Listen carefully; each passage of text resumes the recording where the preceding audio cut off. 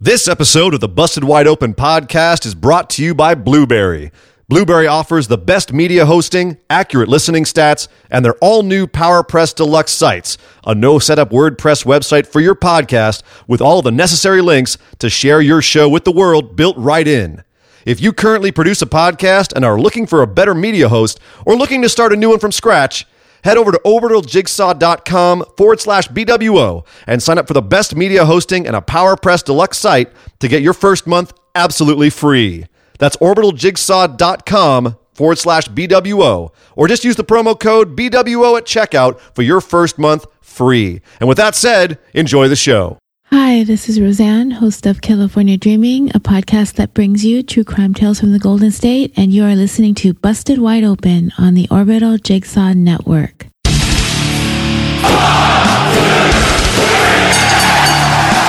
You're listening to the Busted Wide Open podcast, dropping the elbow on the hottest topics in sports entertainment and the world of professional wrestling. With your hosts, Nick Howell and Sir Ian Dangerous. Coming to you from the Orbital Jigsaw Network Arena in sunny Southern California.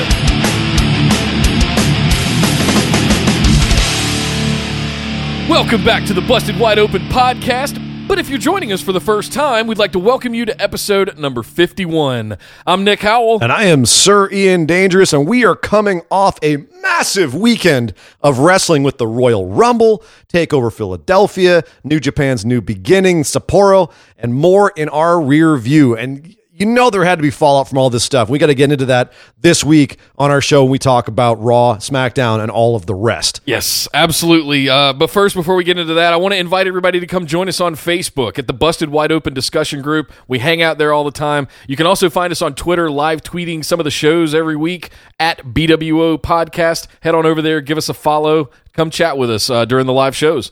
And if you please, on your podcast app of choice, iTunes or whatever you're on the Android, please hit that subscribe button, give us a like, give us a review, give us 5 stars if you feel we deserve it, give us feedback and commentary on what you think we should be doing on our show, what you'd like to hear.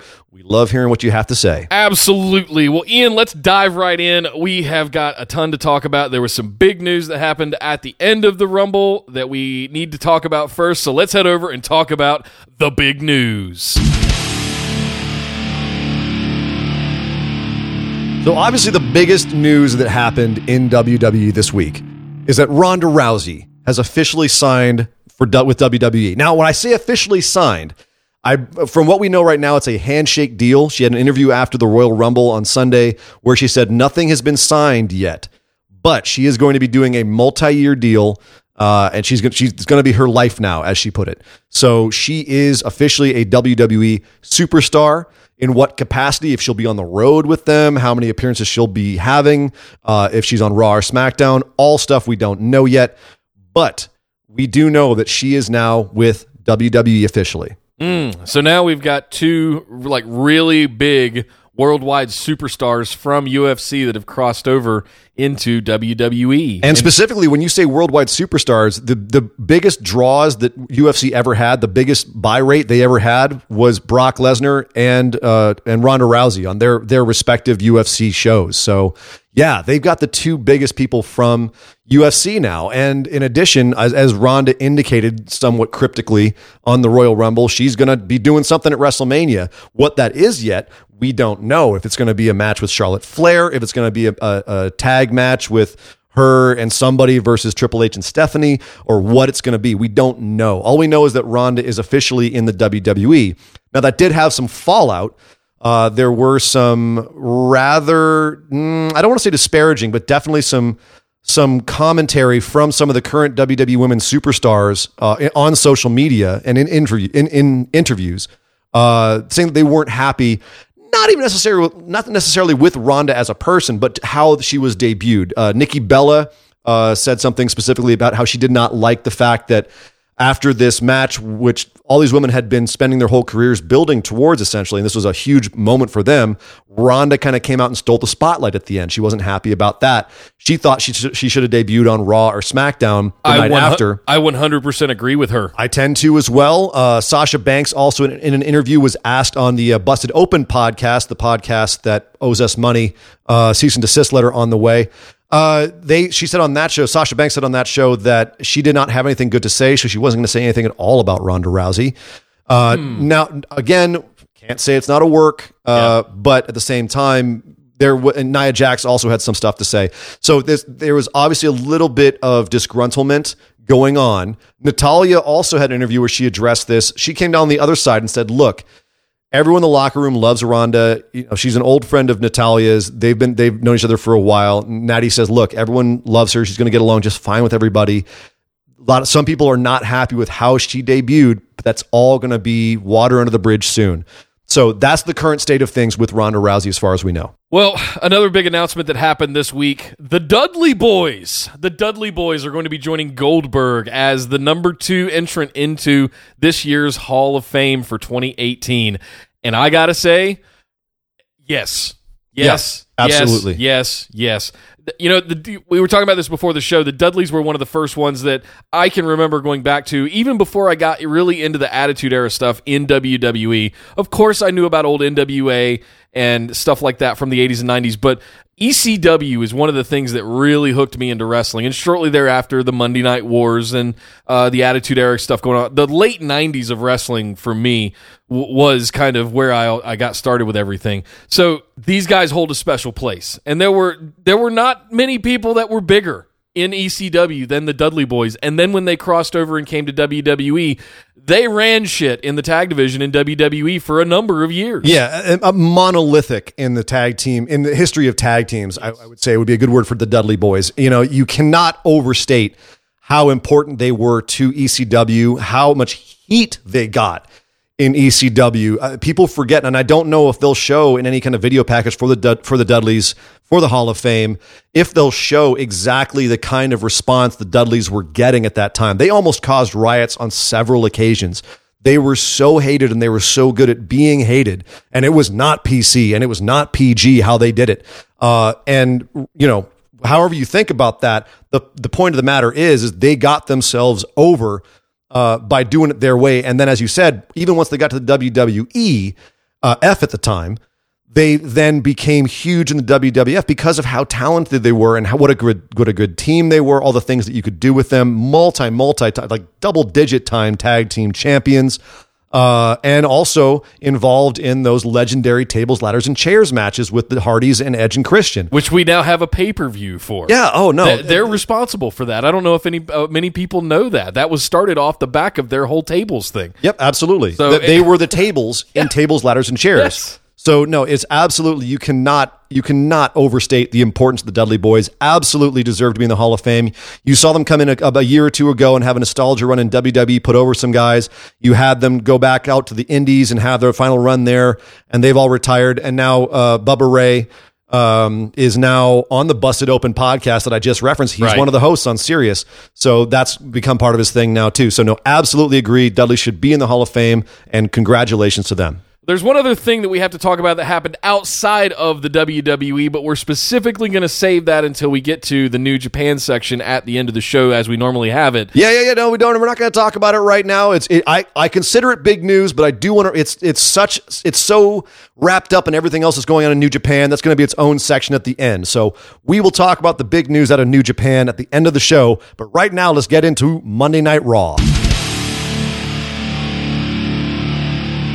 Well, somehow, some way, we lost Booker T, and I don't think anybody's really that upset about it. I'm a little upset. Well, you know, let's be clear. He is fantastic as a trainer, and what he's doing for the young up-and-comers in the Performance Center, in the training center in Orlando. Fantastic. Is he working in Orlando? From what I understand, he's still doing training. He's been part of Tough Enough for X number of years, however long they've been running that program. So for him to come out on commentary at some point last year or 2 years ago was a little bit shocking to me, and I wasn't really sure why.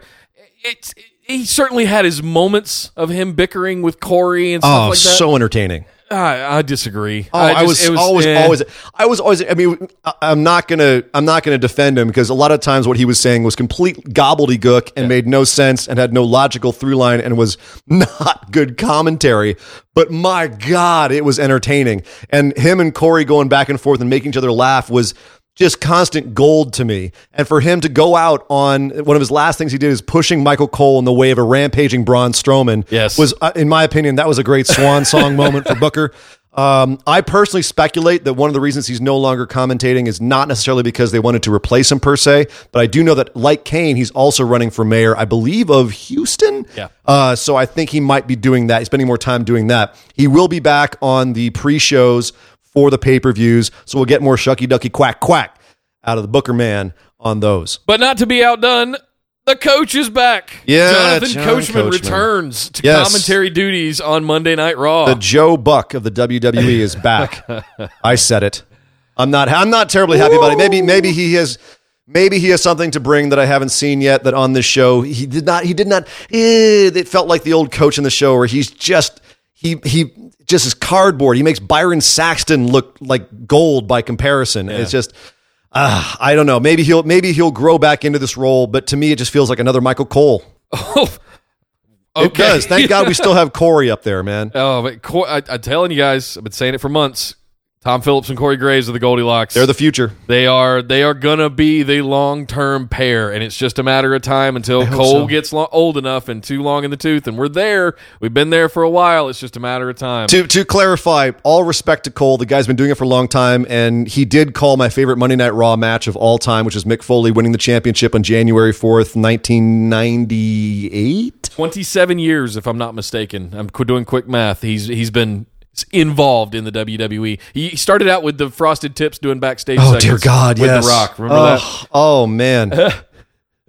Well, hey, we're on the road to eliminate, because we always got to be on a road at the first part of the year. We're road to WrestleMania through the fast lane. We're always on a road to some pay-per-view, but we're on a road to Elimination Chamber now. Yes, the Women's Elimination Chamber match got announced. If you remember, we've been talking about the women's first things for the year, and I think until we get back to Money in the Bank in June, we're going to have a lot more of these. A lot more hashtag women's evolution stuff. Right. Yeah, yep. Exactly. Now, Stephanie came out at the top of the show and put herself over for being one of the people who's at the forefront of the women's evolution. And, that's great, Stephanie. Thanks for helping all the women out in the 2000s when they were doing pillow fights and mud matches. Right. Way to go. No, this is exciting. We are having 2 Elimination Chamber matches now, a men's and a women's. We've heard nothing about how the women's is going to work or who's in it, so we can't really speculate about that. There's only so many women they're working with, so it'll be interesting to see who they finally nail down as being in this match and what's at stake there. So we'll get to that, but we did start having some of the build for the men's Elimination Chamber matches. We had 3 matches this evening on Raw that each one, the winner would be in the Elimination Chamber. The first one of which was a Braun Strowman versus Kane again. But this one was a last man standing match. And literally, as you can expect with the monster among men, something got flipped over. Something big and heavy got flipped over. And in this particular instance, it was the entire part of the stage where the announce table's on. And he buried Kane underneath both the stage and the commentary desk. Yeah, this was a well-done spot. You could see how Kane could have it flip without actually dying. Right. It was a good job. It looked very impressive. So obviously there was some sort of rigging going on with the truck and the ambulance and whatnot, because that's not physically possible. This one, I think he might have actually done it. I don't think this was rigged. Like it looked impressive as hell. All the cables were hanging off of it, and it looked like he just went up there and did it. Yep. It was. If it was rigged, they did a damn good job rigging it. Because I didn't see the question for me comes in is like, was this kind of a hot shot on his part of just doing it? No. Was this like part of the plan? It's absolutely. You saw Kane rolling to the right position before it was. They definitely this was going to happen. Okay. But that's great because it is that old fashioned chaos that and destruction that it's always fun to see on a wrestling show. And I appreciated how funny it was for the rest of the show to have the commentary team not really know where to sit, kind of like sitting outside the timekeeper's area till they got him another table at ringside, and then kind of being squished in down there like. Oh, well, we'd be sitting up on the stage, but Braun blew up the stage again. By the way, real quick aside, did you happen to notice when you were watching the Royal Rumble, the commentary tables all got destroyed at a certain point, and they put back together the Michael Cole table, but all the other guys, Spanish announce team and German announce team, they just had to sit in their chairs without a table the whole time. Yep. Okay, I just thought that was a funny moment. Anyway, I want to say something about Kane if I can really quick. Please. I hope, Big Red Machine, that this was kind of your last ride. to say it in the most eloquent way I possibly can. This was a great way for you to go out to, dare I say, be defeated. You have had a really long run. And there was some fun times there where you were Corporate Kane, and we thought that was going to be kind of a lot of fun times. I mean, we can run down Kane's history and find so many good.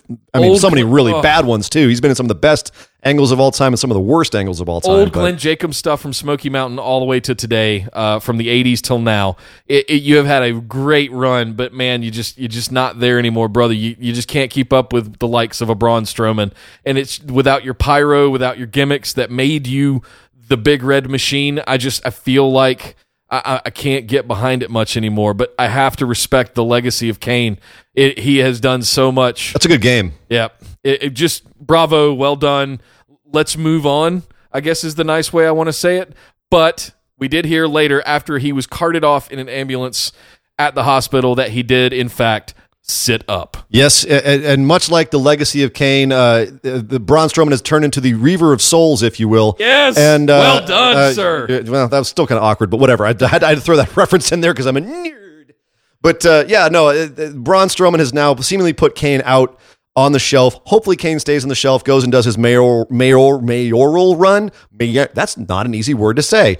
Hopefully he goes and does his mayoral run and does well and maybe becomes mayor and then comes back every once in a while. I think he's got a couple more matches in him, but I don't think he should be in such a big angle and such a big spot as he has over the last month or two. Title picture, no. I think that was it for the title picture for him.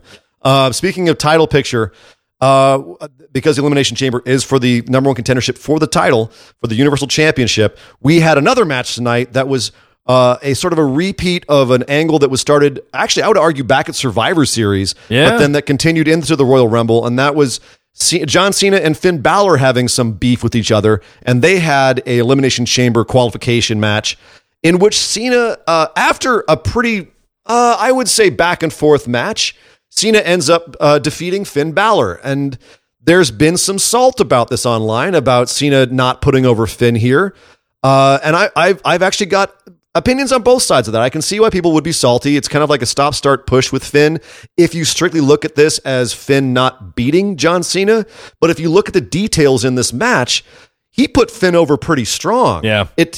Finn kicked out of an AA. He fought back the entire time. And it took a super AA, it took an avalanche AA to put Finn away. So he did look strong in this match, even though he didn't get the W here. And in addition, if you look at this, they need to have someone like John Cena in the Elimination Chamber to kind of guide everyone around. They're going to have a whole bunch of new guys, and Cena's been in a ton of Elimination Chambers. So he's probably going to be the shot calling general in the Elimination Chamber. And if it's going to be Finn or John Cena, I understand why they would want Cena in there and put Finn on another track to another feud.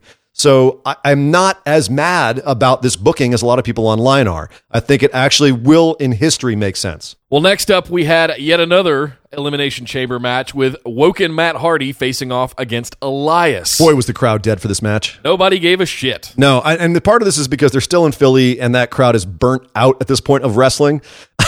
But it's also because no one cares about Matt Hardy anymore. Well, here's what I want to say. Yes to that, but at the same time, I got to see a vicious side of Elias that we haven't seen since he debuted. He's been kind of this kind of goofy guitar playing guy, but there were some grunts and some vicious hits and kicks that I don't want to say stiff, but it looked like he was hitting hard, like he was coming after Matt Hardy. Yeah, and I think that was the point of the match, is to make Elias look more of a killer. He hasn't had a ton of wrestling matches. It's mostly been his music spots coming out and heating up the crowd. So I think they needed to show that they did have one good one with him against, I believe it was Roman Reigns, and he had a good match with him, a good back and forth, looked pretty strong. But they needed to have a couple more of making him look like a legitimate contender if they're going to put him in the Elimination Chamber, which they did. Mm-hmm. Off of the distraction from Bray Wyatt on the Tron, Matt fights back, but then Bray distracts him by popping up on the Tron and distraction. And then we end with Matt Hardy staring up at Bray laughing on the Tron, and Matt's laughing back, and we're back into this feud again. Ugh. Bray and Matt laughing at each other. Yay. Yeah. And they wonder why Woken Matt Hardy isn't over. Right. Well, there we go. Elimination Chamber. We've got 3 in the books already. I believe there's 3 more to go with 6-man, right? That we got to get in there? That's correct. So we're going to have 3 more matches next week to determine the other 3. But instead of speculating on that, which I think at this point would just be masturbatory, we're going to go talk about what I thought was the most exciting part of the show, which was, as we said at the top of the show, Stephanie came out and kind of put herself over about how great the Women's Royal Rumble was. And, you know, I'm part of history, and the announce team put her over as part of history. Ugh.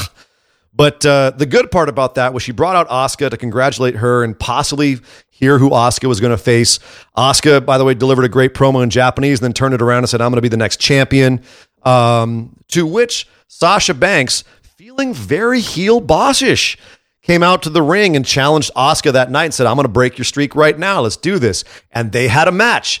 And it was spectacular. Welcome back, Sasha Banks. Welcome back, the real Sasha Banks. We have missed you. Oh. Where have you been all these years? She showed back up at the Royal Rumble, I'll tell you that. But they had a slobber knocker of a match.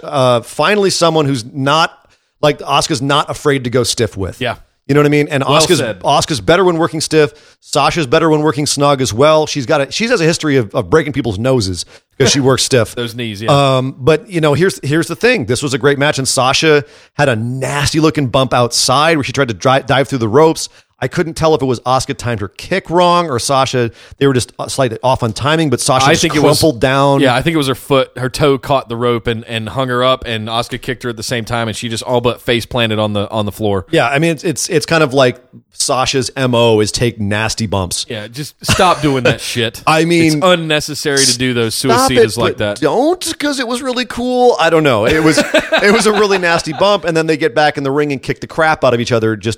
Just beat the crap out of each other, and then it was ends up with Asuka tapping her out. I've got to go back to Sasha Bailey NXT before I find a women's match that I enjoyed as much as this one. Asuka Ember Moon wasn't up there for you? Really? No. Oh, I thought it was a fantastic match. Nowhere close. I thought that was an incredible match. This match was one of the better women's matches I've ever seen. It was fantastic. I would argue, and again, I haven't. To be fair, I haven't done my due diligence. I haven't really gone back and looked at other ones in history. This is definitely for me top 5 women's matches on Monday Night Raw in history. I mean, like, you'd have to go back to the Trish Stratus days to find another one that gets even close for me. Like a Trish Stratus Lita match, maybe, but this one's definitely one of the tops. It was fantastic, hard hitting, emotional. Ended up with Sasha Banks staring up at the ceiling with a tear running down her cheek.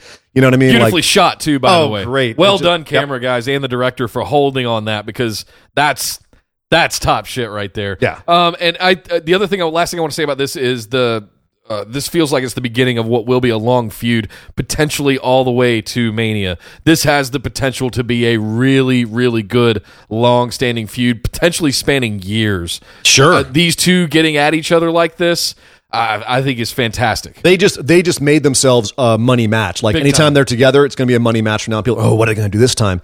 Yeah, they just sparked something big, to the point where I almost kind of would rather see Sasha with the belt or Asuka with the belt at WrestleMania fighting each other.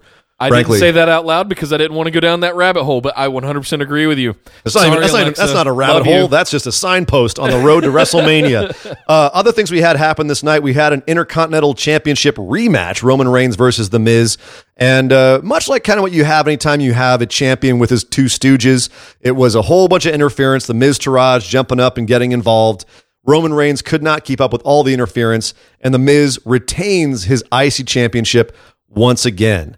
I thought this was absolutely the right decision. Get Roman Reigns off of the IC title, get him starting to look towards Elimination Chamber. I have a feeling he'll win his match against whoever next week. I wouldn't be surprised, actually, if we have another rematch against Miz and Reigns next week, not for the title, but for Elimination Chamber, and Roman gets his win back over The Miz and goes to Elimination Chamber by beating The Miz. I would not be surprised. The Miz retains his belt. That would be the elegant way to do it, I think. And I honestly think it comes down to either Reigns or Cena potentially at Elimination Chamber walking away with that. Well, you know who I'm going to pick on that. And I know who you're going to pick on that mistakenly. Yeah. Well, that's fine.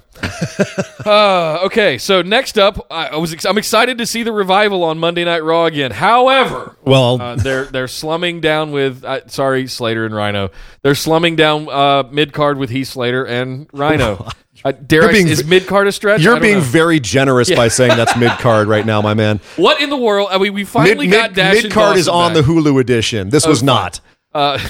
Fair, well said. We finally got Dash and Dawson back. They survived a Monday Night Raw without getting injured, and we've got to put them up against Slater and Rhino. Are we babying them to get them back? I mean, they just had 2 matches with the Good Brothers. Yeah, I think that it's smart to feed them some wins after going out so hard to Gallows and Anderson on Raw 25. They got to win in the pre-show on Sunday. They got to win here.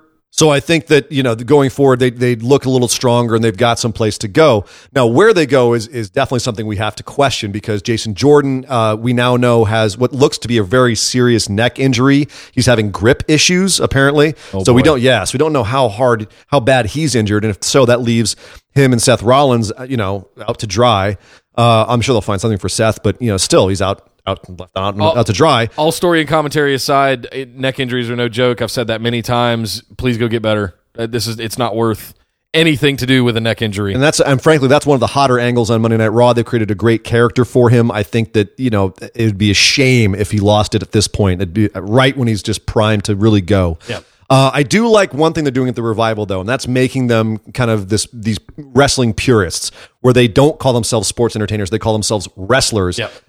Which I could have sworn would get them in trouble backstage, but apparently they're running with it, which is great. They're calling out the crowd, and it's like, oh, everyone here chanting ECW. Why don't you go look at some real old school wrestling? You know what I mean? Like that, just that whole angle, brilliant. Yep. Because that is what they're the Minnesota Wrecking Crew. Like they're looking backwards towards these hard-hitting 70s and 80s and earlier wrestlers, guys who would get in there and use tag team tactics and ring psychology and just, beat down brutality to win matches. They didn't have to fly. They didn't have to do all these stunts. They were just in there doing well thought out, well booked wrestling. So I am all about them continuing that. They've been doing that for a while with their all fists, no flips thing. And they're kind of under the radar feud with the Young Bucks. So I'm liking the fact that they're being let go into this by creative. Like, they're not being stifled in that sense. Well, as excited as I am to see the Revival back, we've got new tag team champions. Again, the Bar picking up a win and get another set of titles, another title reign at the Royal Rumble. They came out to fight Titus Worldwide. Yeah. Well, they've been building up Titus and Worldwide for the last little bit. Like they've got some wins. They beat the Bar a few times in a row, if you recall. So yes. This made sense to me to have their first match against the Bar, the Bar's first post-title win, to be against a team that has beaten them multiple times in the past couple of months. To me, this was, let's see how many spots Apollo Crews can do, because let's see how many gymnast spots he can do. What's wrong with that? Nothing. I enjoy that. Frankly, I enjoy seeing the giant, jacked man doing these shooting star presses and moonsaults and all kinds of stuff that he should not be able to do. No, he's a freak, and it's amazing. I love it, and Titus, frankly, look, they make a good pair. He's better than Darren Young with Titus, I'll tell you that. Oh, yeah. But and I love the addition of Dana Brooke to this. Like, it's a good dynamic. There's something missing with them, with Titus Worldwide. Maybe it's enough wins to make them legit. Like, we still know that they're basically just a feeder team, and this was just a match. It didn't really mean anything. So, yeah, I don't think this is leading to a serious feud or anything. There didn't seem to be any kind of extra storyline going into this. It was just there. Well, outside of the storyline, some of this, some other stuff that's involved with Sheamus. Is he really injured? Are we going to see a break from him as he heals or as he rests? And the second thing I want to ask is he ever going to get his Intercontinental Championship? Well, that's a very good question. He posted this week that he is one title away from the Full House, which I think only Edge actually has. I think so for the listeners that don't know, what is a Full House? Full House is having held every available title in the WWE, plus winning King of the Ring, Royal Rumble, and Money in the Bank. Wow. So he has all of those. Who has done except Edge, I believe, is the only person who's done it. Wow. So all he's missing is the Intercontinental title, and his team with Cesaro, it looks pretty solid. So I don't know if he's ever going to get away and win that sucker. And as he reported earlier this year, he's got spinal stenosis. Mm-hmm. So he's got a very limited amount of time left. There's speculation that he might retire after this year. He's just manning up right now and suffering through it. Like, he looks like he's hurt, like he looks like he's in a bit of pain. Sometimes in his last couple of matches, I've noticed him being a little ginger. Pardon the pun. Wow. But no, in all seriousness, I'm worried about him. I think he's manning up, and he might retire after WrestleMania. That's the scuttlebutt, at least. But I really hope that is not true. He might just take time off, rehab, and come back for another last run or something. Yeah. But he's getting up. He's 40, I think. He's getting up there, and I don't know how much he has left in him. It's pretty much up to him at this point. Yeah, that's a good call. Well, hey, we've just got over 3 weeks left to Elimination Chamber. We know we're going to get 3 more entrants next week in 3 more matches, I believe. And then I'm probably setting up the women's match after that, I'd imagine. Yep. But hey, let's head over and talk about Smackdown Live. So unsurprisingly, on Smackdown Live, we once again have more of the perennial angle between Kevin Owens, Sami Zayn, and then AJ Styles, and this week Nakamura and Daniel Bryan and Shane McMahon. This whole thing is still going on and percolating.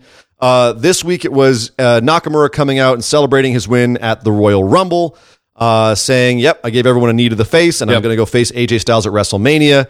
And then Kevin Owens and Sami Zayn and AJ Styles all getting involved as well. And at the end of it, we have, after it all settles, we have a main event for tonight for the SmackDown with AJ Styles teaming up with Nakamura against Kevin Owens and Sami Zayn. But in the midst of all of this, Daniel Bryan also says, yes, you guys did get screwed on Sunday night, so I will give you guys another shot at the title.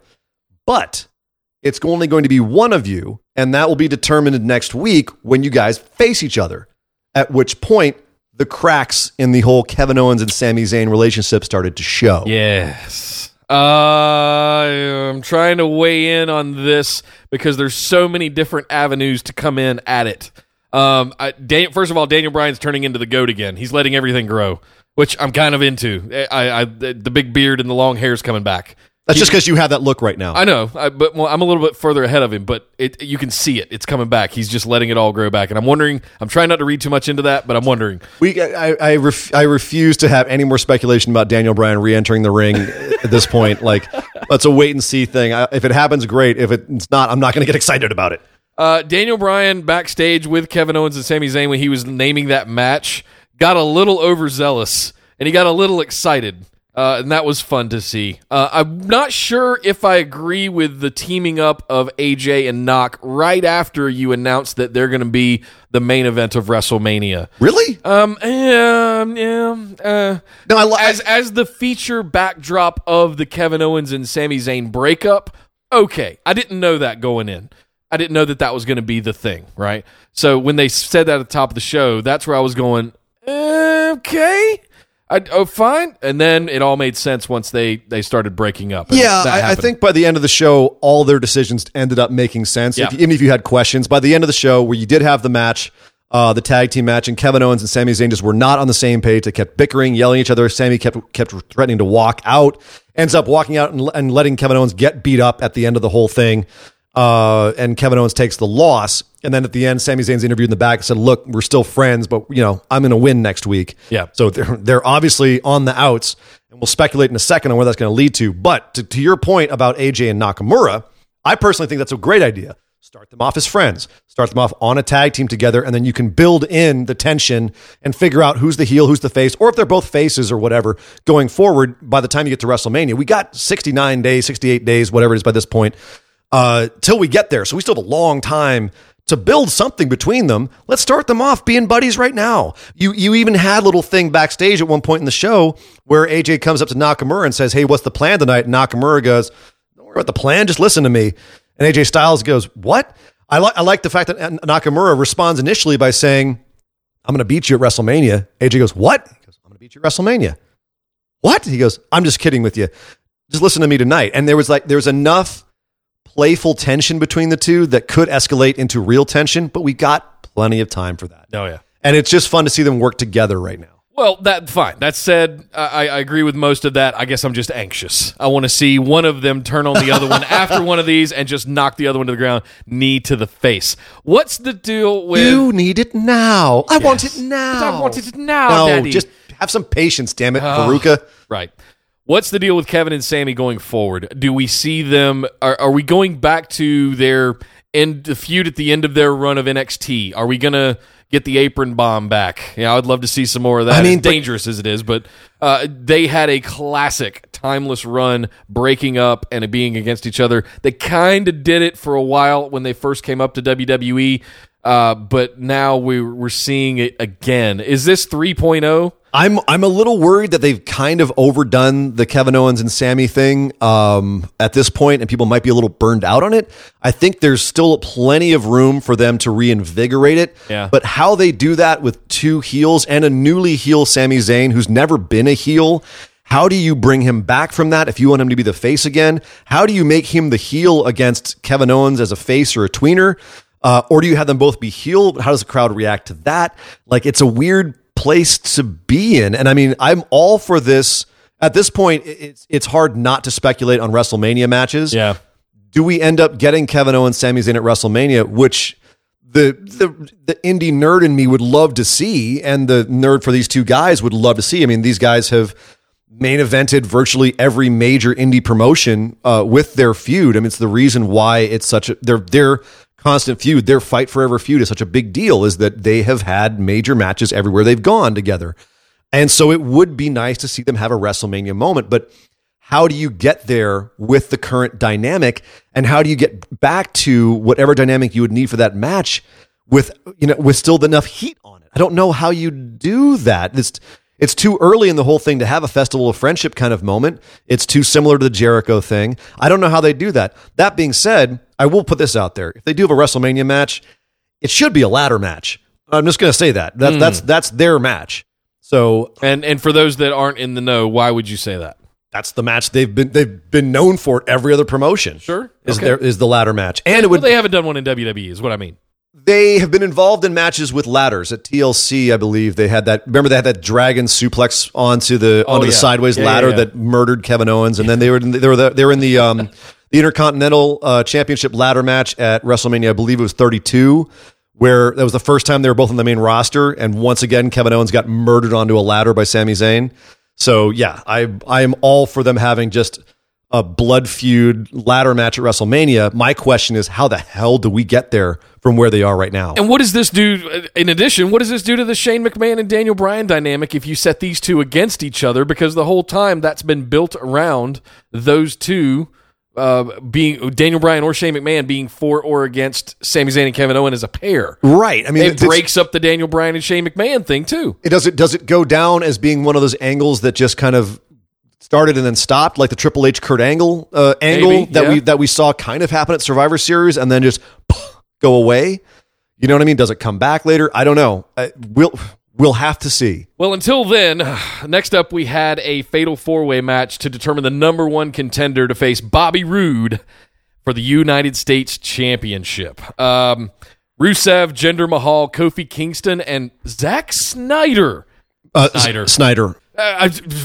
Zack Ryder. I'm sorry. Jesus Christ. I'm not sure. I mean, why as much as I would like to that. see the director of Man of Steel get beat up by Kofi Kingston, Rusev, and Jinder Mahal, no, we had Zack Ryder, the man who got pushed off a stage in a wheelchair instead. This match was interesting. I wasn't sure why we're having a fatal four-way for the number one contendership literally like a week after we just crowned Bobby Roode. Because it's one of the biggest titles on the show, biggest championships on the show, and this is a great way to get all of mid-card guys involved together. Sure, but I mean, what happened to the open challenge? What happened to the stuff that made this famous over the last 5 years? You don't always have to have the open challenge. You know, I mean, there's only so many guys you can call up. It turns out they're supposed to have Adam Cole be the one who showed up on the pre-show on the Royal Rumble against Bobby Roode, and that got switched around for some reason. You got Mojo Rawley instead. So there's only so many guys they could have an open challenge with right now, and not all of them are that exciting, a la the Mojo Rawley thing, which kind of left the audience feeling flat. Yeah. So instead, I thought this was a great idea, which was to have a fatal four-way. And the right guy won. You had Rusev ending up putting Kofi Kingston in the accolade after what I thought was a pretty entertaining back and forth match. Every guy looked like, I thought Jinder could have taken it at one point.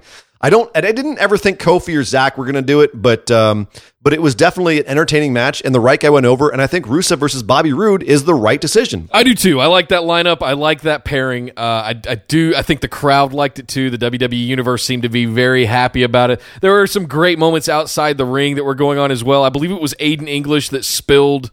it was the Singh brother spilled the tray of pancakes out of the hands of the New Day. Or was it Aiden English? No, you're right. Aiden English scared Samir Singh, the one that's not injured. Right. One of them busted his leg falling out of the ring a couple weeks ago. I think it's Samir Singh. But yeah, he backed into the pancakes, and that made Big E very angry. Not happy at all. Yeah, but then the ref kicked them all out anyway, so it didn't matter. And this was this followed Big E continually throwing pancakes at Corey Graves on the commentary bench. So Sports entertainment. This is the sports entertainment side. I was not mad at that. I thought it was funny as hell. And then later in the show, Corey's still pulling pancakes out of his suit later and just continuing to play it up. It's random as hell. Okay, but back on track here. Rusev is your number one contender. Yes. And we had a couple of promos later where Rusev says he's going to beat Bobby Roode. Bobby Roode says he's going to beat Rusev. My question is, do we have a double turn here? Is it time? Is it time to turn Bobby Roode bad? How do you do that though with Rusev? You just have him beat him down, do some vicious shit. Be heelish, yeah, whatever it is, cheat. You know what I mean? Rusev is so over right now. It would be a waste to not have him.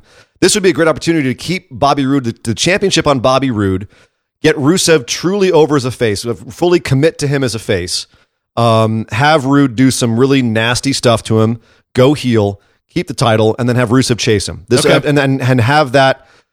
You've got 6-8 weeks until Fastlane, until the next SmackDown pay-per-view. You have plenty of time to build a nice hot feud between the two.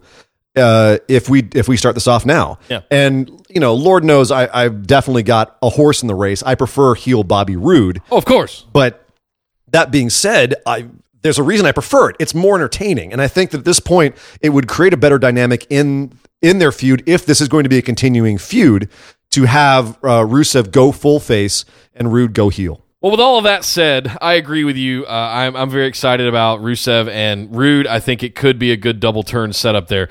That being said, could someone tell Bobby Roode that there's 8 letters in Glorious and you can't write one on each day of the week like he tried to do? He had Rusev Day circled for next week, and then he tried to make that into the O in Glorious by putting a GL on Sunday, Monday. And then there was too many letters. Anyway, whatever. I'm nitpicking.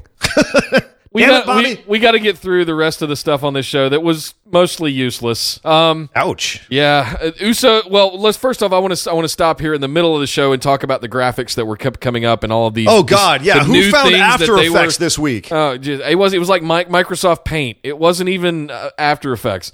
Look, I get trying to be progressive. I get trying to be bleeding edge and doing more modern millennial-y stuff, kind of like that, Snapchatty kind of stuff. Man, you're messing with my TV. You're messing with my wrestling. Don't be doing that shit. I mean, bleeding edge. This is more like the scabby edge. This was disgusting. Like every time someone's cutting a promo, they've got like the buzzwords popping out in this goddamn awful font, like just popping out no. as they're saying it. I wasn't even talking about that. I was leading into the Usos' promo that they came out to do, which was fire. I'll give them credit. But between everything where they said on lockdown on TV, there was this jail cell door slamming with a sound. Cling. Yeah. But I mean, what? It started off with their walking to the ring promo when they're backstage and they're supposedly speaking off the cuff, and some guy in a production truck apparently has their script and is throwing up, the important words along with what they're saying. And then it continued while they were in the ring, like you said, with the graphics of the damn prison door, which, by the way, killed the audience on what should have been a good promo. It killed the promo. It murdered it dead. And they did this also for Rusev having a promo later. Bobby Roode had the promo we just talked about, that they threw the words up in the middle of. Daniel Bryan had a promo where they do that thing where they do like what they're kind of doing now. It looks like it's a shot like selfie style on a cell phone, which I'm not all in on, but I'm not out on yet. I just don't think they've mastered it. I thought that's a production change they've done that I don't hate yet. I think they could do better things with it, and some people have done a really good job with it. Mojo Rawley, Baron Corbin have done some good stuff. Some of the women have done good stuff with it, but it's not 100% for me yet. But the damn graphics have got to go. No. They're freaking awful. I can see Vince just having a conniption fit about how that looked on the main feed. Really? Yeah. No. Him especially, absolutely. Really? Ape shit about that kind of stuff. I don't know. I mean, I'm not in Vince's head. I don't know the man from Jeebus, but I mean, it seems like the sort of thing that he's like, well, that's what the kids want. Fine. Just do it. Damn it. Kevin Dunn, get on it. Well, the Usos got done with their thing. We got to see the Bludgeon Brothers again. Are we finally going to get to see the Bludgeon Brothers have a run at the Usos? Well, I mean, they did share a look. The Usos did their promo, and on the way out, the Bludgeon Brothers came out and didn't even look at him. The Usos gave them a look on the way, and then the Bludgeon Brothers headed to the ring and went to kill a couple of other guys, a couple more local jobbers, little jobbers. Yeah. Although that being said, the guy with the amazing on his tights, they always the local talent they get, they seem to always have connections. Like the guy they beat up a couple weeks ago was Bailey's fiance. Okay, so the guy with the amazing on his tights, that's Rory Gulak. That's Drew Gulak's brother. Okay, and he's been in CZW. He's in Chikara. They got another guy. So the last guy was from Chikara as well, right? So he's also from Chikara. He won the Johnny Kidd Invitational last year. He's a very good wrestler. And you can probably tell that from his sells actually to the Bludgeon Brothers, who of course murdered the crap out of these guys. But anyway, a little note on the jobbers. But the point is that the Bludgeon Brothers are still in squash land, and I would like to see them get an actual feud going with the Usos at some point, or just anybody that's not just squashing the Ascension, Tyler Breeze and Breezango. The New Day needs something to do. They don't need to lose the Bludgeon Brothers. I'm not talking about losing to the Bludgeon, but they need a feud. They do need a feud, yes. And a great face team going up against a Healy kind of dark Bludgeon Brothers, I think, could be interesting. It could, but I think New Day needs to reestablish themselves with a win because they did put over the Usos last year, so they haven't really done anything since then. Well, hey, moving on, let's talk about Baron Corbin and Ty Dillinger. Speaking of people who haven't done anything recently, right. Ty Dillinger was back on my TV, and he wasn't getting beat up by Sami Zayn. I was very happy about this. A couple of backstage segments setting all of this up, but it looks like we ended up having a match with Baron Corbin facing off against Ty Dillinger. And beating him pretty soundly. Okay, what was the point of this? Well, the point was, I think, to get some more heat back on Baron Corbin. You know, you had him go out very quickly, very early in the Royal Rumble. Kind of part of his character that's been established lately is he's a guy who squanders opportunities, whether just because of not keeping his eye on the ball or just because he's an asshole, and that's just that's just part of his thing. Yeah. But they need to keep him looking like a guy who can beat you up, and so Ty is perfect for that because in the mode of like a Johnny Gargano or an NXT Sami Zayn, he is a guy who you feel good about when you see him, even though he was a great heel in NXT.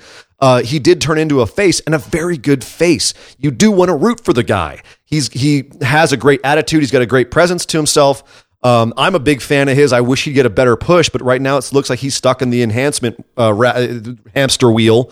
And sure enough, he goes out to the end of days, which nobody kicks out of. And you say what you will about Baron Corbin, he still has the most protected finisher, I would argue, in the WWE. Yeah. Yeah, I don't think this was a complete waste of time. It is a shame to see this happen with Ty Dillinger, but it's kind of the role he's in right now, and it's just a way to make Baron Corbin look legit again. Yeah. Well, next up, we had the Fashion Files back on TV. Sort of. It wasn't really Fashion Files. It was Breezango with the Ascension having a little skit backstage where they're answering a whole bunch of Twitter questions, which was a cute little bit until American Alpha 2.0 shows up and toss their table over and create a match between Breezango and themselves. Yeah. So, which was a match that happened, and Chad Gable and Shelton Benjamin won. So this is what Chad Gable and Shelton Benjamin are doing after coming off of multiple title opportunities. Yep. Is now they're down here with the Ascension and Breezango. Yep. Okay. Yep. Remember when we were really hot about the tag division over in SmackDown, and it's kind of stagnating now? Yeah. I'm not. Yeah. You know what? Here's the thing. They're coming off of the Rumble. I wish they were coming off a little hotter. To be honest with you, I think there's a lot of places that they could yet go, but SmackDown has been in a bit of a rut lately, and I don't think they've kicked out of it yet. I think that they're still just, I don't know, they're still in a holding pattern. I want to see some more exciting stuff happen. I like seeing Breezango back on TV. I like seeing them wrestling again, but this, unless this leads into a feud that's got a little more weight to it, it's meaningless. A lot of this show felt meaningless. Yeah. Although there was one thing that actually felt like it did have meaning, and that was something that happened in the women's division. Yes. Charlotte came out to give a promo and remind everybody how awesome she is. In street clothes, mind you, not in her gear. And after her promo, she's interrupted by the Riot Squad, and Ruby Riot comes out to basically undress her, not literally, but over. Where is your mind, sir? Over the fact that she is nothing without her father, and continue to just berate her. Are we ever going to be able to talk down to Charlotte Flair that doesn't involve Ric Flair? Yeah, I'd like someone to find an angle with her where that doesn't involve her father. Right. That would be nice, please. I mean, it's fine if she has some of the mannerisms, like you can't get away from it. She's Ric Flair's daughter, fine. She can do the woo, she can have the entrance music, all that, fine. But let's find a more creative way to have heels go after her that doesn't involve running her down over being her daddy's daughter. Or running him down directly. Or having Charlotte reference, like, hey, like what she said in her speech in the segment, I wish I wasn't champ at that moment so I could be in the Rumble and come in at number 3 and last as long as some guy I know. Yep. Referencing her dad Yes. in 92. So, I'm all for referencing that she's his daughter, but she's got to get out of that shadow at some point to me. And it's a nitpick. It's not a big deal. It's not killing me, but it is something to note. Gotcha. That being said, the Riot Squad looked like crap in this segment again. That no one could take her one-on-one. It took all 3 of them to barely take her down. She did fight them off, all 3 of them initially, and then they all ganged up. And then they all ganged up on her again and got her, but none of them looked like a credible threat. Ruby Riot is about as intimidating as a wet chihuahua. And I love Ruby Riot, so that pains me to say.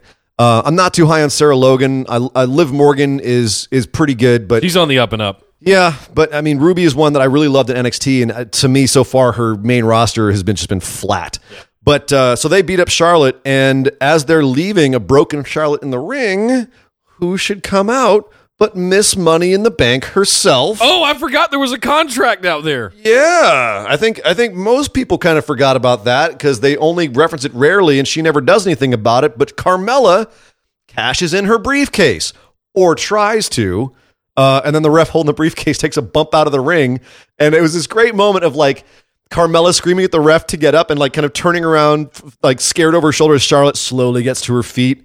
You know what I mean? It's kind of like the tiger is getting back up. You're like, quick, get me the gun before the tiger gets back on its feet. Come on. Yeah. It was a cool little moment. And Carmella, I love Carmella's character, the way that she just shrieks and screams like a la Vicky Guerrero-ish, Yes. It was a very fun moment. It definitely popped the crowd. They were like, oh shit, are we going to see this now?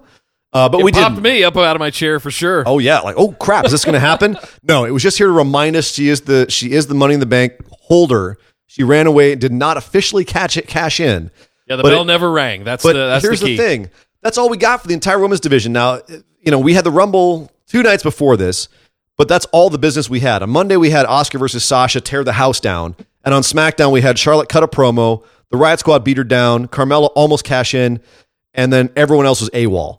Now, granted, Becky did have a match after this in the Mixed Match Challenge, so she was off doing that. But I have a question for you to kind of wrap up the overview of Raw and SmackDown for the week. Where was Ronda Rousey? does it matter? I think it does, because you're going to come out, you're not going to say a word, you're going to point at the WrestleMania sign and interrupt the celebratory moment of Asuka, the first ever Women's Royal Rumble match winner, and you're going to not have them come out on the show afterwards to explain what was going on. Apparently, outside of story, she got back on a plane and went back to film a movie that she was on in Colombia. That's the real reason. Understand that, but at the same time, it's like, how do you do that kind of reveal at the end of the pay-per-view instead of on Raw or SmackDown to kind of define where she's going to go, and at the same time not ruin that? I feel like they just did it completely backwards. That being said, in defense of their decision here, and I did think that the way that they did execute it was very awkward and didn't really tell a strong story and did step on the toes of the women who competed in the match. If you bring her out on Raw or SmackDown, you're committing to her being on that brand. And Sure. I don't think they have those plans set yet. They gotta, you know what I mean? Like, I don't think they know what they're going to do with her yet entirely. I think this is just, there was a hot shot thing. They got her out there to try and create a moment, which they did, but they don't have any other plans for her yet. So they don't want to do that on Raw or SmackDown. More people were going to be watching the Royal Rumble, so that's the place to do it. So in defense of their decision to bring her out when they did, it made the most sense from a business and a storyline standpoint and a plan standpoint as far as what they've got in place. I just don't know if I would have brought her out at all until I had that plan worked out. But they wanted to create that. I mean, the Rumble is the place where the road to WrestleMania starts. Sure. You know, I know that's what they shoved down our throats, but it is true. That's when we start thinking about WrestleMania, is once that thing ends. We now have two people in the main event at WrestleMania. We know, guaranteed. These are people in the main event. Ronda Rousey comes out. Now we know Ronda Rousey will be at WrestleMania. That's three big things we now know about WrestleMania. That was arguably the best time to have her come out. I just think that how they did it was not as good as it could have been. Agreed.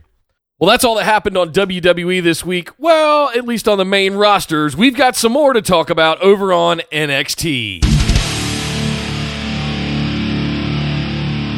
So as we usually have the day after or the week after a takeover, we basically have an NXT that it brings you up to date on all the feuds, and then we have a couple of matches that were shot at takeover, but then not put on the takeover special. So we had a few matches that they recorded in Philadelphia at takeover on this week's episode, as well as some reminders of what has been happening and some build for what's going to be happening next. So for example, we did have Nikki Cross versus Lacey Evans, which was a fine match, a little short, basically just reestablishing the characters that Nikki is a face and Lacey is going heel.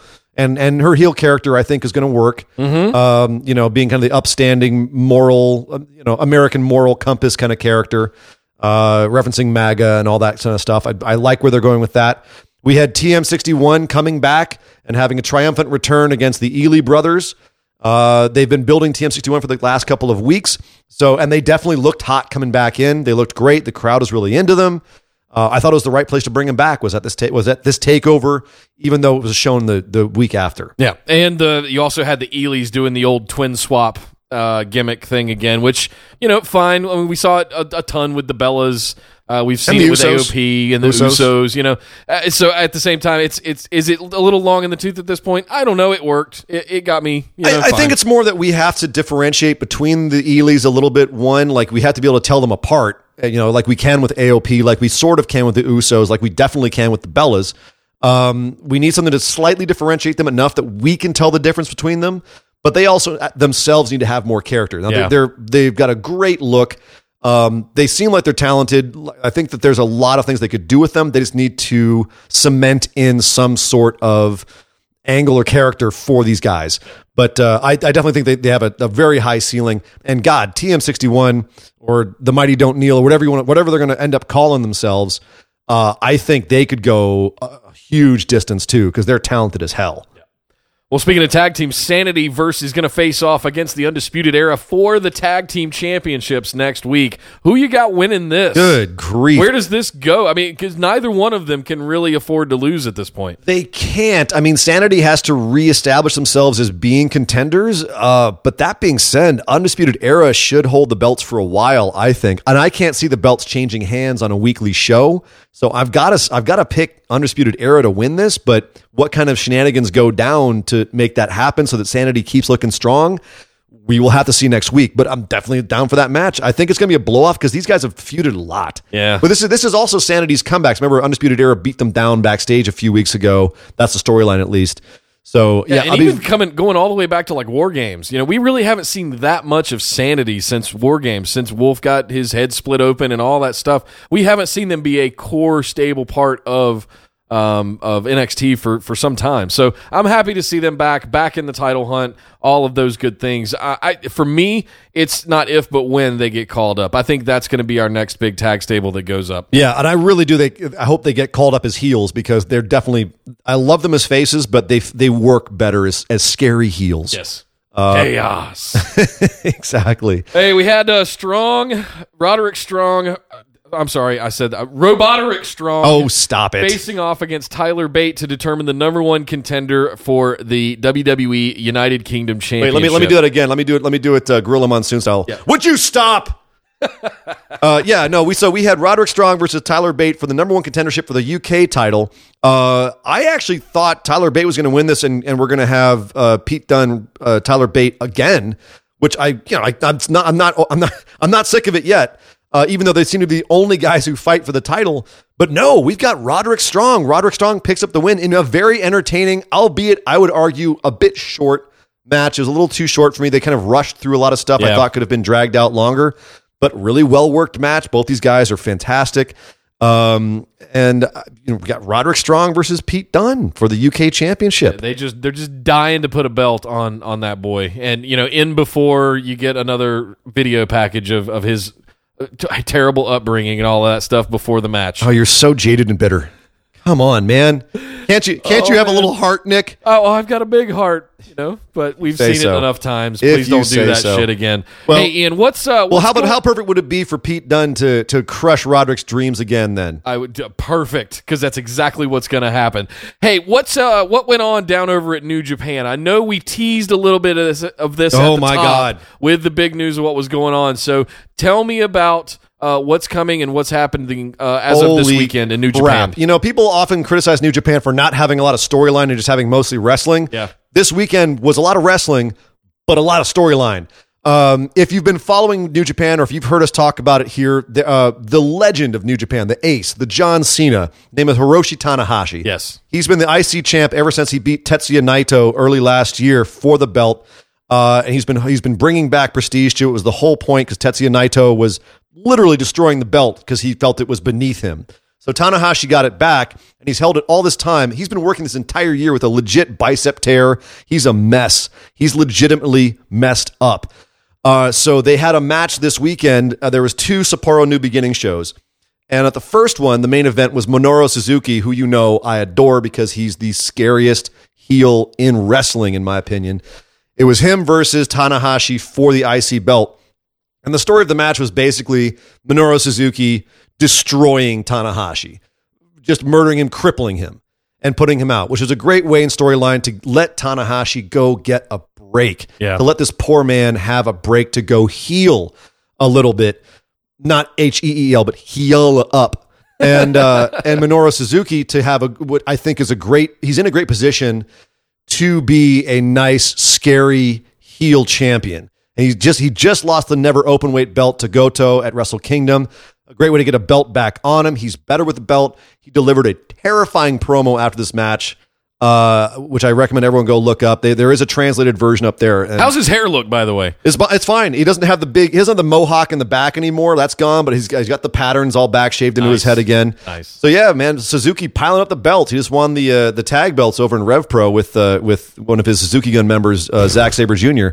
So yeah, no, that was exciting. I was excited to see Minoru get the Intercontinental Championship. I fear for the poor bastard who tries to take that off of him.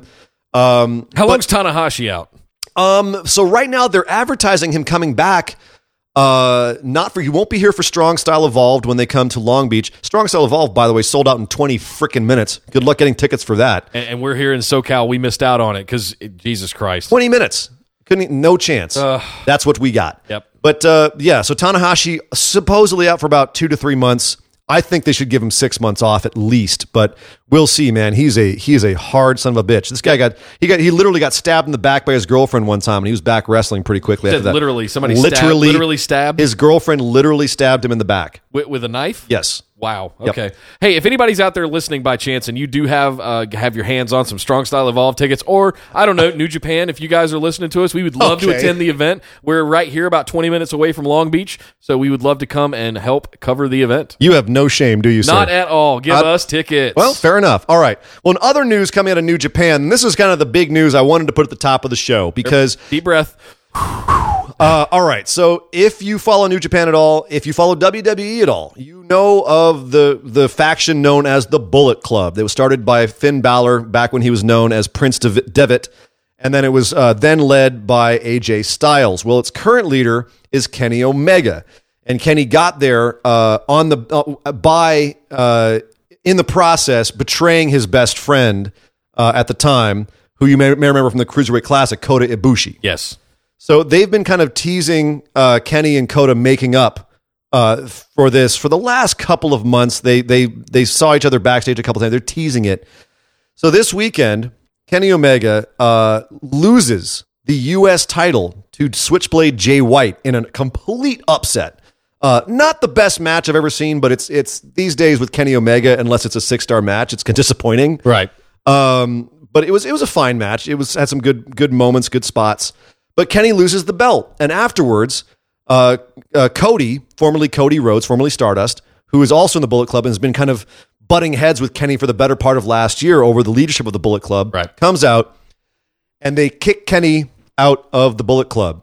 Cody has officially made a coup in the Bullet Club. The Bullet Club seems to be splitting up. You've got the OG Bullet Club members with Tama Tonga, Tonga Loa, and Bad Luck Fale creating their own little stable of the OG Bullet Club guys. You've got the Elite with Kenny Omega, and then the Young Bucks, right? That's the Elite, yeah. The Young Bucks and Kenny Omega are the Elite. And then Cody's coming in with Hangman Page, and we're not quite sure where Marty Scurll falls into all of this yet. He's starting his own by himself called the Villain Club. He doesn't need anybody else. It's just his own club. Woot, woot. But no, so the whole thing basically fell apart. The Bullet Club disintegrated, and Cody and Hangman were beating up Kenny Omega when out runs Kota Ibushi for the save. Now, if you followed these two guys, the Golden Lovers saga, which is something that it kind of transcends any one promotion. The saga between Kenny Omega and Kota Ibushi has lasted for years and is deeply emotional. And people who have followed it, there's some great YouTube videos about it. It's one of the most emotionally involving storylines in wrestling that's going on right now.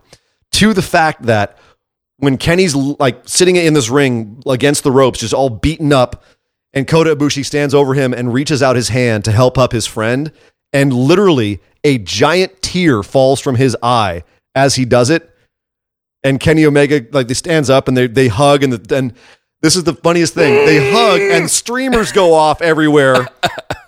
You had women openly crying in the audience at this show. I got choked up because I've been following this for a while.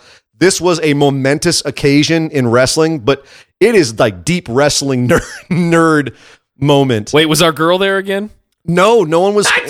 No, Naito Girl was not there, thank God, to ruin this moment. But the big story is the Golden Lovers are back together. Wow. Now, and just outside of the kayfabe aspect of this, Kenny did say when he re-signed with New Japan recently, re-signed for another year, he said that there was more stuff he wanted to do there. And now we know, he said after this all happened in an interview that one of the reasons he stuck around is because he wanted to make this damn Golden Lovers thing work. And he was basically pushing New Japan really hard to let him do this angle because he knew it would sell. He knew it would make money. So he didn't go to WWE because he felt there was unfinished business to have. And that was to have this whole angle with Kota Ibushi and to finish off this storyline. So that's what they're doing. They're actually doing it. And Kenny is staying in New Japan to have this whole angle with Kota Ibushi. I suspect they're a tag team now. I suspect they're going to, at the next big pay-per-view, they're going to go against Los Ingobernables, who are the tag champs. Get the belts. Who knows? We'll see. There's a lot they can do with this. And with the whole follow-up from the Bullet Club stuff, there is a ton of action that can be happening over in New Japan. Lots of stuff going on over there. What's the next big pay-per-view we have for New Japan to look forward to? Do you know? Yeah, we still have the New Beginning in Osaka coming with the February 10th. And then we've got the New Japan Cup coming after that, which starts on March 9th and goes through March 21st. And then we've also got Strong Style Evolved just after that here in Long Beach on the 25th of March. And then we start the road to Sakura Genesis. Damn. So yeah, New Japan off and running. Well, hey, in other news, Bobby Lashley's back to the WWE. Is this going to be something to do with Brock beyond WrestleMania? Yeah, that sounds like what the goal is Brock's feud post-WrestleMania would be Bobby Lashley. Lashley's evolved a lot in his time in Impact. He's not the same kind of, bad promo guy, just kind of there. Yeah. He's a lot better now, so I could see that being a big thing. It's not official yet that he's back with WWE, but it's looking very strongly likely that's where he's going. I'm not convinced Brock is still going to be a part of WWE after Mania. Yeah. Well, and that's another thing. Probably a thing. I mean, you imagine there's going to be a bidding war for him. Yeah. But I can't imagine that UFC wants him back that bad. I can't imagine that the WWE is going to have him have another year of champion runs where he's not even on TV. I don't think he's going to have a champion run, but I don't know what would be the interest in having him without a belt facing off against Lashley. I don't see that being a huge draw, especially after the damage he's done to his to people's perception of him in ring over this last year. Because I don't know about you, but my perception of him as a wrestler has gone way down the tubes. Brock? Yeah. Oh, big time. Yeah. Big time. Well, hey, Mixed Match Challenge continues roaring on with Team Little Big of Alexa Bliss and Braun Strowman facing off against Team Dublin, I guess. Sami Zayn and Team Ginger. Becky Lynch. Team Ginger. Yeah. I don't know. I don't think they have an official name, but so you said roaring on though. Mixed Match Challenge has been decreasing numbers every week, and the scuttlebutt is that people are not happy with how bad it's bombing, which is tragic because it's one of the most entertaining things WWE is putting out right now. It is. Man, if you watch their like YouTube skits, their behind the scenes stuff, like just all of the promotional stuff they're doing for these matches, the character work. Braun teaching Alexa how to press a car. Oh my God. Or exchanging clothes, or yes. Sammy and Becky having their whole little thing where Sammy's trying to make Becky go heel and Becky's trying to make Sammy go face, or even the stuff they had after this match between. So obviously Team Little Big pulls off the win because who's beating the Raw Women's Champ and the biggest guy in right? No, that's not happening. So so Team Little Big wins, and they had a cute little promo afterwards where Alexa's got the mic and she says, "That's right, we're going all the way." And Braun gives her a look like, Well, this was really? After they called each other cute. That's right. I think she's kind of cute. I think she's kind of cute. I think you're cute too. It's absolutely freaking adorable. And speaking of adorable, Becky corpsing like a son of a bitch with their post-match interview as Sami Zayn basically spends the entire time trying to get her to laugh, and he finally just breaks her down at the end, and she has to fake like she's crying, and he leads her off camera. This is the kind of stuff they should be doing more of because it doesn't feel scripted. It feels natural, and it's so engaging because we're seeing these people's real personalities. Braun is a funny guy. Yeah, he is. He's got good timing. He's got tons of charisma and character beyond just this guy who tips shit over. You know what I mean? Like they've got so much they could work with him, and Alexa Bliss too. All of the people involved in this, and that's just this week.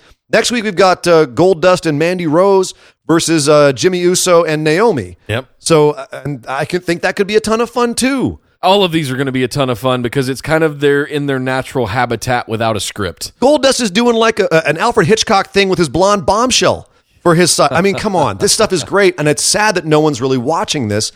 I would love to see this content somewhere besides maybe Facebook Watch. Maybe that's what it is. It's just I think where that's what it is. That's what I was going to say. I think that's what it is. It's such a new platform that very small percentage of people are familiar with. They're trying to put it over on TV to get people to go and watch it, and it's only going to be the people that are so heavily involved with Facebook on a day-to-day basis that are going to know about this, that are going to go and watch this kind of stuff. Yeah, so, it's tragic. I highly recommend, if you're listening to us, go check it out because it is, and you have to do a little work to like YouTube clips and whatnot to find all the content. It's all. Is it all on Facebook? Yeah, no. The before and after stuff, yes, is on. Yeah, that's what I'm talking about, stuff. and that's the stuff you need to see as well. But literally, really go good. to Facebook on your desktop, and on the top left, you'll see Newsfeed, Messenger, and then right under that, you'll see Watch, and it's got a little TV icon. Just click on that and search for WWE, and you find it right away. And there's only 3 episodes. Each of them they're like 20 minutes. Yeah. So it's not a big deal. You can get through it pretty quick. And it's good wrestling too. They're obviously having a lot of fun with each other out there. Yeah. So yeah, it's well worth a watch.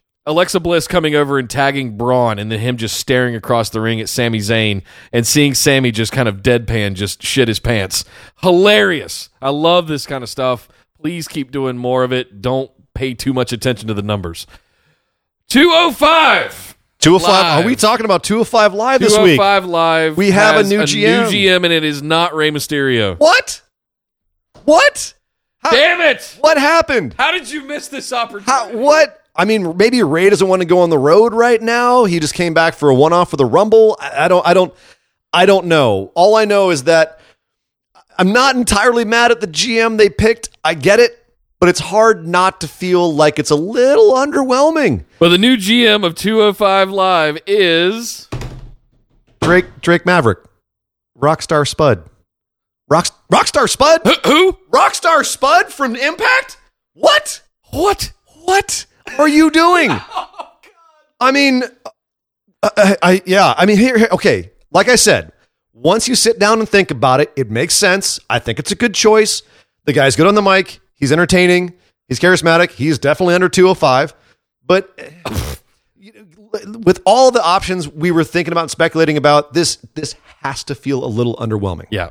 But I think in hindsight, we will look back and say it was a good choice. I will give him the benefit of the doubt. Me too. I am optimistic. Skeptically optimistic. I am skeptically optimistic. There we go. Well, hey, not to be outdone by that GM announcement, over on RevPro, they're killing it. Keith Lee.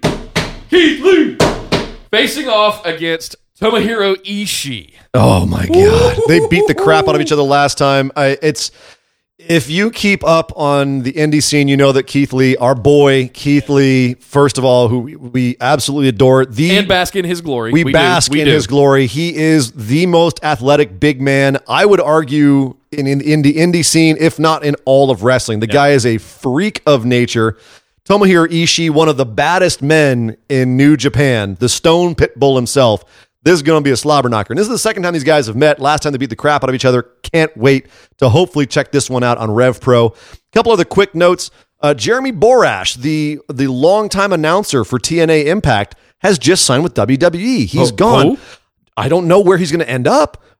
Please, coach, get the hell out of here. Jeremy Borash on Monday Night Raw. He'll probably end up backstage. Please welcome my guest at this time. Well, maybe. We'll see where he ends up. He's a very talented guy. I think that could be a good pickup for WWE. Yeah. One last quick note on a somewhat sad note. And not to be outdone by Strong Style Evolved selling out in 20 minutes. Our very own PWG, Pro Wrestling Guerrilla, right here in LA, sold out their latest pay-per-view show, big show, Neon Nights, sold out in 4 minutes. So much for getting a ticket to that. Well, we've got some strings we might be able to pull to get into that one. Well, we'll see. We'll see. But yeah, goddamn, 4 minutes, man. I mean, hey, congratulations, guys. You guys are killing it. Yeah, I love you guys over there, and I'm anxious to see some of the new talent come up. You know, some of the guys and girls that were in Pro Wrestling Guerrillas have moved on, and I'm anxious to see what kind of new talent we still got the Lucha Brothers. We got Flash Morgan Webster in there. Zack Sabre will probably come back for it. A lot of guys. Sammy Guevara is still over there. Chucky T. It'll be interesting to see if we still have Jeff Cobb, Travis Banks, absolutely. All these guys, that have been kind of staples Travis of PWG. Banks is currently the Progress World Champ, so I don't know if he'll come over for it, but Lord knows I'd love to see it. Oh, yeah. But speaking of killing it, we've been killing it this week. We're going to be killing it next week. That's it for our show for this week, however, so please come back. Listen to our show next week. We will have continuing analysis and reviews of WWE Raw, WWE Smackdown Live, as well as NXT, New Japan, anything else we can get our grubby little mitts on. Come back and check us out. We'll be doing this again next week. Absolutely. And don't forget to come over to Facebook and join us in the Busted Wide Open discussion group. Hang out with us, read some funny memes, read some news articles, tell us what you think. We had some great analysis conversation going on in there for the Royal Rumble this past weekend, and it was a lot of fun. Come on in there and join us. Also, don't forget we do some live tweeting over on Twitter for all of the live shows as they go on each week. Hit us up at BWO Podcast.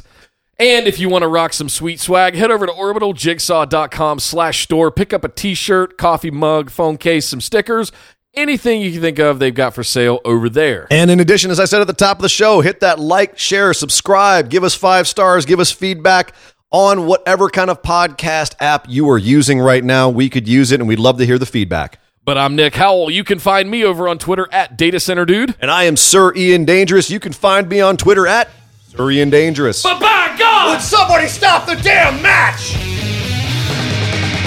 This show is part of the Orbital Jigsaw Network. For more episodes, subscribe to us on iTunes, Google Play, or Stitcher Radio. For details and show notes from each episode, check us out, orbitaljigsaw.com.